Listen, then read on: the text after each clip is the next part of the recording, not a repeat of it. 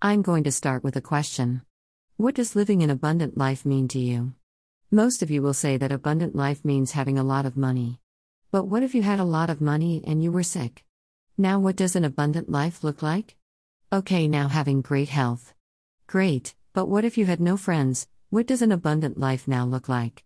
Do you get it? An abundant life is not limited to money only, but it is unlimited and brings richness into our whole lives. Jesus said that He came to give us life and life more abundantly. So why are so many of us not living this abundant life? There are many reasons, and here are just a few. 1.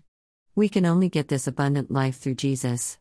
If you have not surrendered yourself and your life to God, you need to, as it is the only way to have your life whole, nothing missing and nothing broken.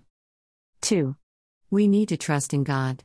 Most of us will say we do, but when trouble comes, in capital letters, we get our eyes off Jesus and start looking at the storm, like Peter did.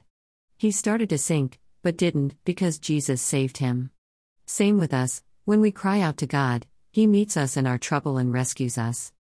3. We need to believe God's word. If you are like me, we may read the Bible, but God doesn't require that we just read it like a book, but we need to live it. If the Bible says, love others, that's what we have to do, whether we want to or not. Why do we need to do this? To keep living the abundant life. 4. We need to obey God's word. It is in our level of obedience to God's word that our level of blessing will come, or our level of abundance. For example, if we tithe and give, God promises that the storerooms of heaven will open. This means that we will have seed for sowing, our needs met, and enough to bless someone else with. Living this abundant life sounds hard, but with God by your side, it is never hard nor is it easy. It is a journey that we walk in each day of our lives.